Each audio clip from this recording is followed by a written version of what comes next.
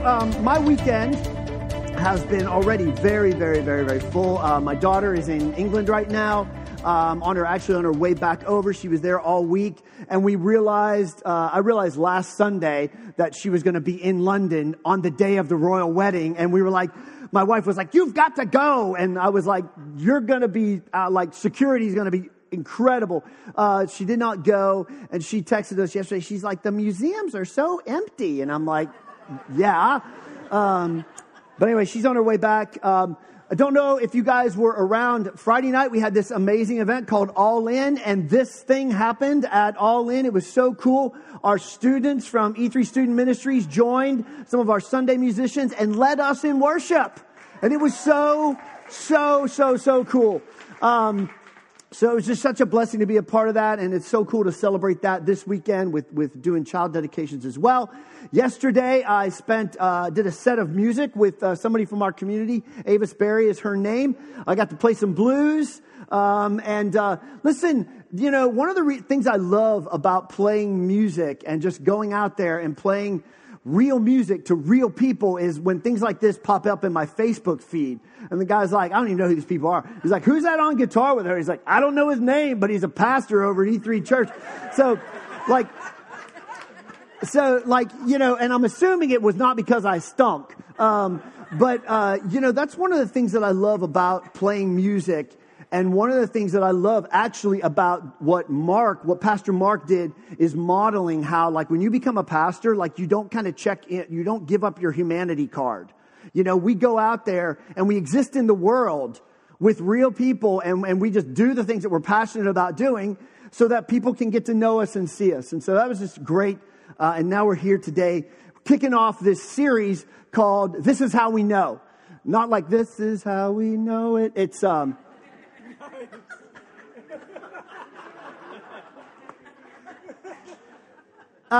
going to be spending the summer in this book of the Bible called 1 John.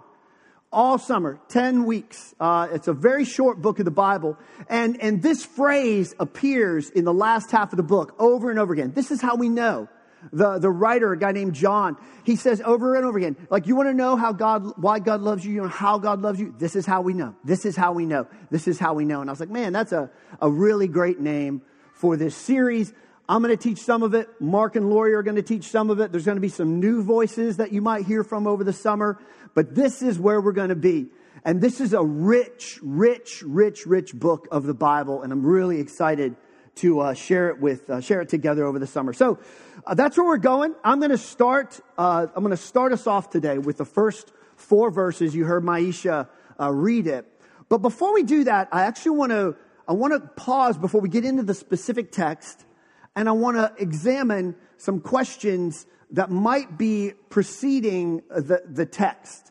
And the question has to do with, how can we trust the Bible? And what's the Bible's role in our lives? Why spend, 10 weeks, looking at these words? And a lot of us, one of the questions I get asked more than anything is that question of, how did the Bible get put together? How did they figure this thing out? Did it just fall out of the sky and bam, and it had a cool leather thing on it or something? How do we get the Bible? And it's a question that I love thinking about. And you may have heard different theories, when the Da Vinci Code came out, it was a very entertaining book, a not so entertaining movie. But one of the things that the book really took a liberty with is it kind of cast a lot of stones about the way the Bible was put together. And there's all these theories about it was just these guys in authority and they just said, this is what's acceptable, this is what's not acceptable. And that is not really, I believe, what happened at all. And so to unpack this, I'm going to need some help from you guys. So Lindsay's going to help me do this, but I'm going to need 4 volunteers. The requirement is that A, you will speak into this microphone. B, you can read. C, you have to know me a little bit. Okay? So Lindsay's going to go start finding people. Don't make me volunteer you. Okay. Stand. All right, so stand up. Lindsay is going to read, she's going to have these folks read some statements. And they're going to be about me.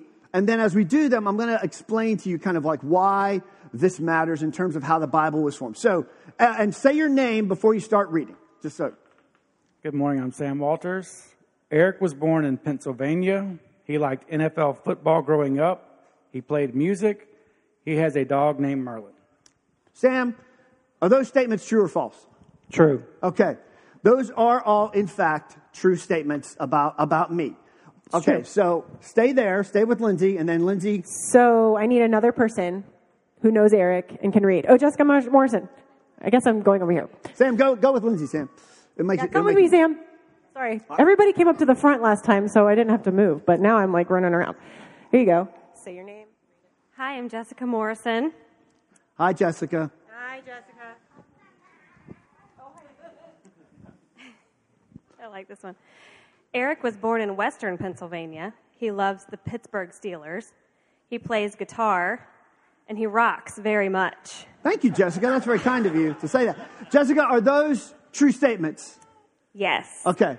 So what you've got here is you've got two statements about me. One with more detail. Okay, first one was like, hey, I was born in Pennsylvania. Actually, there's more to it than that. I was born in Western Pennsylvania, and I loved NFL football, but I really loved my Pittsburgh Steelers. Okay. All right, I need another person. Next person. Who knows Eric and can read long words. Dax Sternberger, I know, baby, but you... Okay, here we go. Come on, come with me, guys. Right, all right. Here's for you. Jeremy Shaw. Eric has a sister. She taught him a lot about music. Eric lived in Texas. Eric has played music on 2 continents and in 4 different countries. Jeremy, are those true statements? They appear to be so. Okay.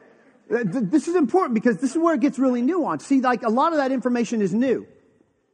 Do I have a sister? Actually, I do. Those statements are true. I have an older sister. She did teach me a lot about music. None of that information was in what Sam read or what Jessica read. It was new, but it was not wrong. And in fact, when Jeremy read, oh, he lived in Texas, he was born in Pennsylvania, at first you're like, well, wait, did those two things contradict? Well, only if you don't know that I actually moved to Texas and grew up in Texas, was born in Pennsylvania. So you were developing like these different perspectives about who I am. But these folks can say, okay, yeah, that actually, I mean, Jeremy didn't know those information about me. But from what he knows about me, he's able to say, yeah, that sounds like it could be true. All right, last person. Last person, I want them to know Eric pretty well for this one. Oh, I've got okay. Blake. Blake? Come on, guys. Come on. Okay. My team. All right, Here Blake. we go. This is it. Here you go. Spoiler alert, this one's my favorite. There you go.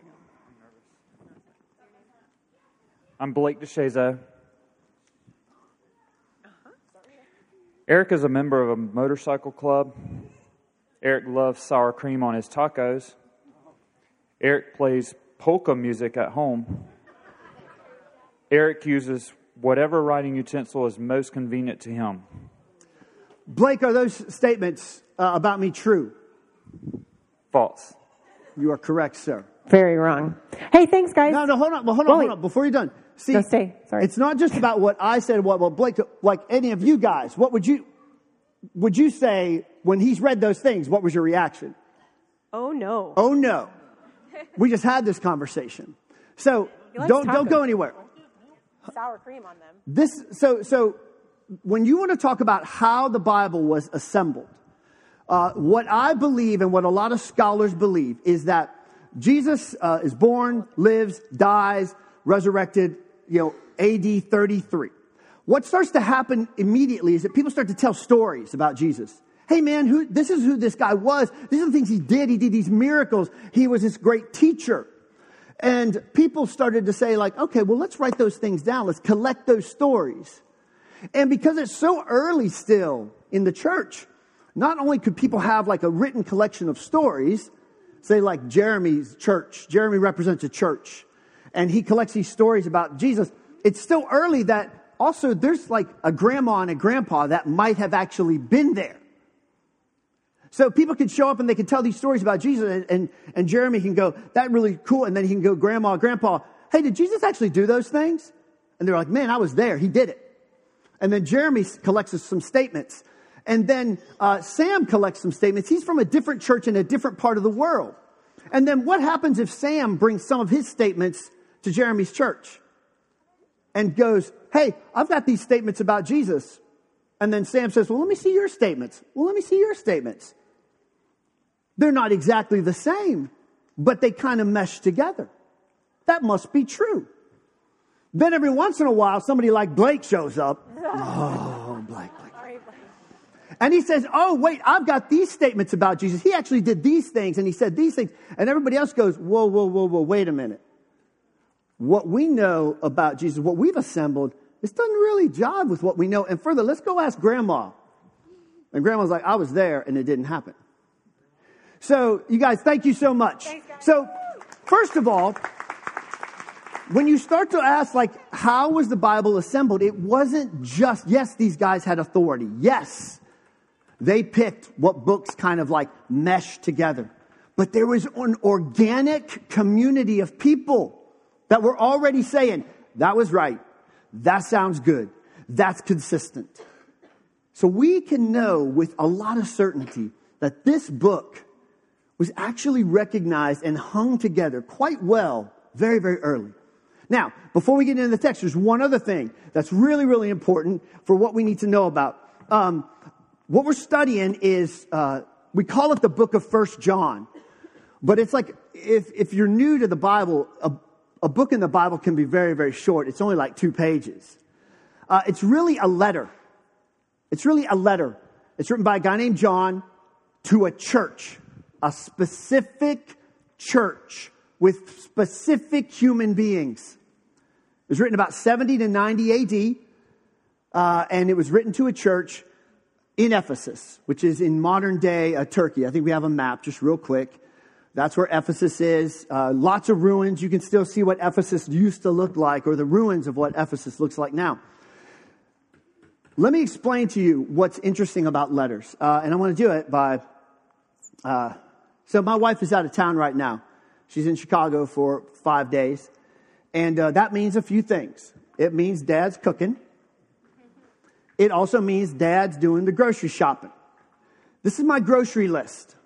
Okay, I'm going to go after church today and pick up some stuff. Now, here's the funny thing about grocery lists. Grocery lists actually tell you stories. Did you ever think about that? Like if someone found your grocery list. All right, so here's my grocery list. Ceiling fan bulbs. What's the story? I got ceiling fans. And the bulbs are burnt out. Okay? There's something going on that just by looking at this list, you can know something about my life. Apples and bananas. Hey, I eat reasonably healthy. Next, chips. Not that healthy. And in fact, I really don't know why I wrote this, but chips has a plus sign after it. And then lunch meat and potatoes, right? But this grocery list, they actually tell you something. They tell you something. If you just think about it, you could say something about my life. Now, I've got a lot of funny books at home. And one of the most enjoyable ones is a book that somebody gave me a few years ago. It's called Milk, Eggs, and Vodka. And it is simply a book, a collection of grocery lists that were found by this guy. And he just kind of highlights the stories that you could tell about somebody. So I just picked out a few of them. First one is this one. The one in white. Styrofoam cups, CLR, which is a cleaning solution, garbage bags, smelly stuff, and then Diet Coffee and Diet Pepsi. Yes, there's no diet. So like you're wondering like what's going on in this person's house that they need these items. Next one's a little bit better because we get a little bit of a framework. What's at the top of the list? Okay, Halloween. What kind of Halloween at this place? A Swiss Army knife, a tall box of Kleenex, and baggies. Greatest Halloween ever. Next one. Squirt gun, hot peppers, strawberries, a bee trap, and pie pans. It's a fourth. Maybe it is. Maybe it's not. I don't know. The point is this. you just see that and you can say, something is going on in this house that is necessitating these words. And when we start talking about letters that were written to churches in the Bible, something is going on in these churches that is necessitating John, in this case, writing these words. And what I hope to do over the next 8 to 10 weeks is find out a little bit of what's going on in these communities. And there's a hint of it today. So with all of that being said, we're going to jump in to the first 4 verses. Maisha read it, and it starts like this. We announce to you what existed from the beginning. Now stop. With that, John, the author, is doing something really, really cool. Now, if you've been around the Bible a little bit, if you know your New Testament and your Old Testament, you might catch some echoes going on. John wrote this letter to the church, but John also wrote a story about Jesus called the Gospel of... Oh, you guys are so good. So let me show you how the Gospel of John, the story of Jesus, let me show you how it begins. In the beginning was the Word, and the Word was with God, and the Word was God. Let's go back to 1 John. We announced to you what existed from the what? Beginning. And then the last phrase about the what? The Word of life. John's Gospel says the Word was in the beginning. 1 John, this is about the Word of life, and it existed in the beginning. Now, what John's Gospel is doing is actually really, really fascinating too. Anybody know how the whole Bible starts? In the beginning. And when John writes his story about Jesus, he writes it and begins it the same way. Genesis 1, let's look at that. In the beginning, God created the heavens and earth. John 1, in the beginning was the Word. So when John starts his story about Jesus, he is saying, look, there's something going on in the life of Jesus that is at the level of the creation of the world. And when John writes this letter to this church, the first thing he does is he connects all those dots. And he says, listen, this is a part of that same stream of faith. All right? So we announce to you what existed from the beginning, like in Genesis, what we have heard, what we have seen with our eyes, and what we have seen and our hands handled about the Word of life. And what he does here in this last part of this phrase, I love, because he says, listen, we've heard this, we've seen this Jesus, the Word, in this case, he's talking about Jesus, and then he says, we've handled it. We've touched it. And the thing that speaks to me is that the Christian life is not just about the things we know about God. It is the way God impacts our life. It is when we get our hands dirty, when we handle God, when we put our hands on the things we know about God. See, a lot of us can get caught up in the things we know about God instead of asking for an experience of God. I've met people, even in this room, some folks who kind of wander in and out of this community at times, and believe me, their knowledge of the Bible would almost put me to shame. But I see very little of the love and compassion of this prodigal God who pursues us with this fierce love. You can know everything about God and miss the point. And John says, look, you've got to touch this thing. You've got to put your hands on it. You've got to see it. You've got to hear it. You've got to bring it close. And that speaks to kind of what my life, because I can be known as a person, for a long time, I just read books about God. And I filled my head with knowledge. And eventually I said, I got to move beyond this. Another book from Lifeway ain't going to help. I got to get dirty with this stuff. And so I did. He goes on, verse 2. The life was revealed. This is Jesus' life. The life was revealed, and we have seen, and we testify, and we announce to you the eternal life that was with the Father and was revealed to us. Now, a word here about what John is talking about. When he says that phrase, the word of life, the Greek word for word is the word logos. Let me hear you say logos. Logos is really cool and really fascinating because it is actually a term that that the Roman Empire used it, that Greek philosophy used. And it was they used the word logos to talk about the thing that holds the whole universe together. The thing that makes the whole thing make sense, and they called it the logos. And last fall, I was reading the letters of Marcus Aurelius, as you do. And Marcus Aurelius is an emperor of Rome in the first couple centuries.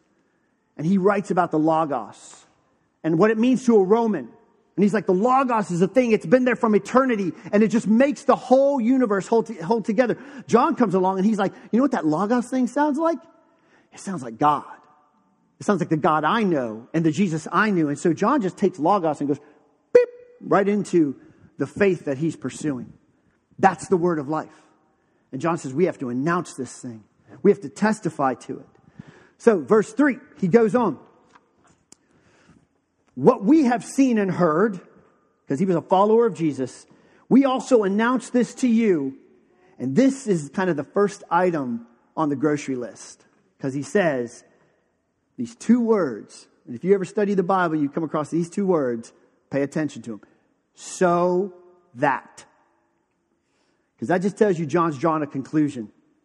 Here's why.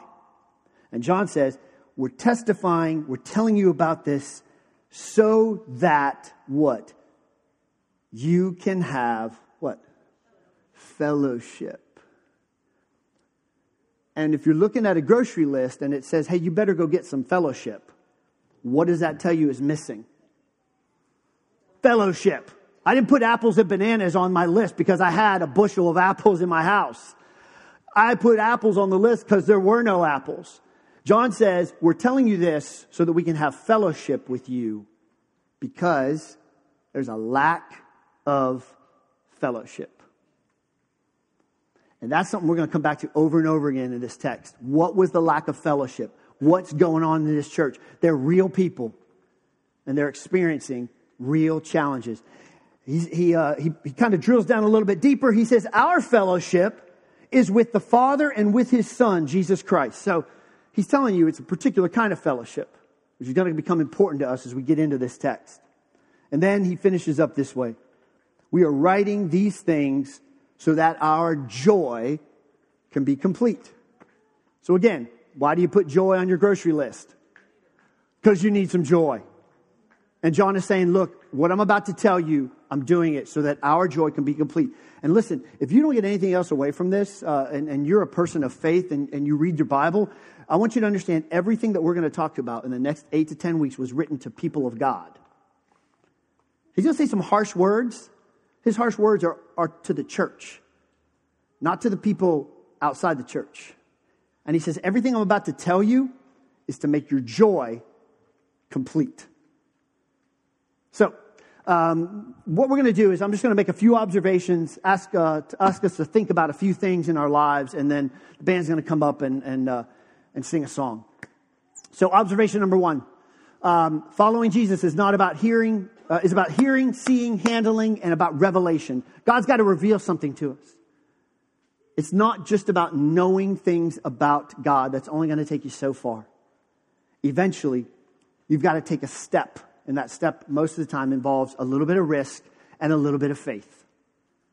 A lot of us, we could check off all the boxes of everything we know about God, but we haven't taken a step that would help us risk something.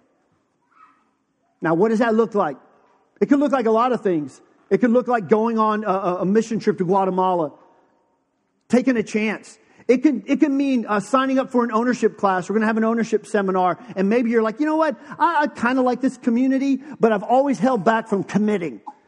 Maybe in a couple of weeks when we have an ownership seminar, you say, you know what? It's time for me to step up. And I'm going to put my name down. Hold me accountable to this. This summer, we're going to have baptisms. You know, maybe you'd be like, man, I followed Jesus for a long time. They've talked about baptism. Never taken that step. Maybe it's just time for you to kind of go, okay, it's time for me to move beyond knowing things about God and putting myself in a position where I'm a little bit uncomfortable and I can experience Him differently. Second observation. Scripture, even when it is challenging, should bring joy. We've all probably had experiences where people have used the Bible to just wallop somebody upside the head. I just don't believe that that's kind of what God intends most of the time. John writes that, look, I'm writing these words, and there's going to be some challenging words, but he says, at the end, the result should be what? Joy. Joy. I don't read Scripture to make myself feel like affirm everything I believe about the world. I read Scripture so I can be a better person. And it challenges me sometimes. But the result should be more joy for me, more fulfilled life. And that's what we hope for here over the summer. Next observation. I love this one. Jesus has the power to bring us together. Okay, spoiler alert. This church is divided that he's writing to. Our church has its share of divisions. We do pretty well with them.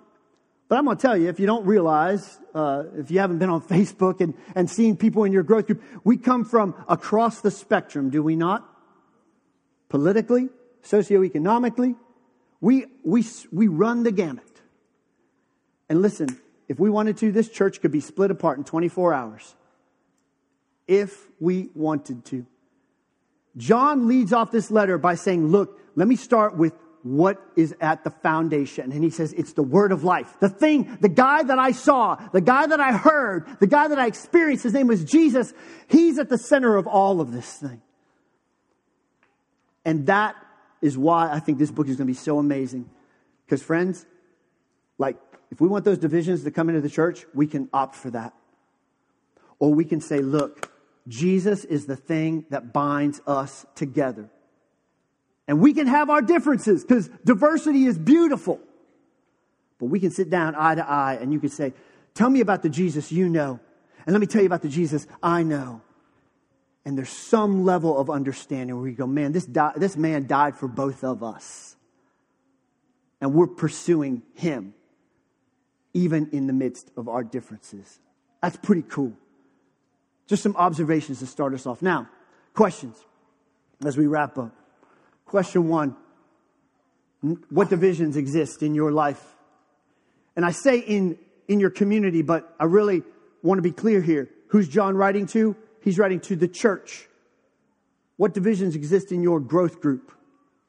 What divisions exist in your service team? What divisions exist in this room right now? Name them.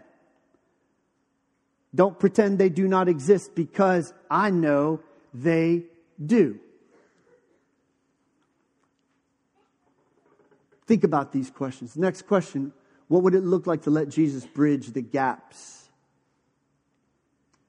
What would it look like to sit down with somebody you have disagreements going and say, man, just tell me about your faith story. Tell me about how Jesus has impacted your life. Carve out a lunch hour to do it. You know, I mean, I'm just going to tell a story, a little bit vulnerable right now. I don't know.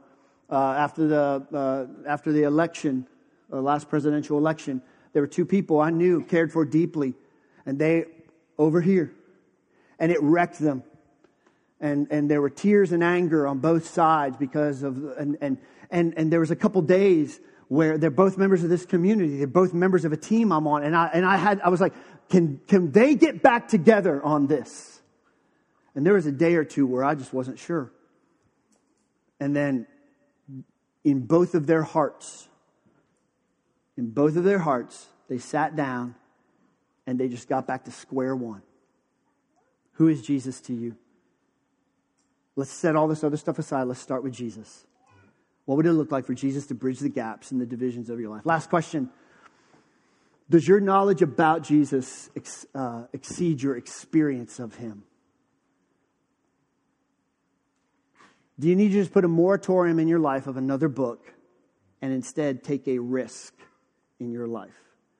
These are the types of questions I'd love for you guys to think about as we go through this. It's going to be an amazing summer, I can tell you that. Amen? Amen.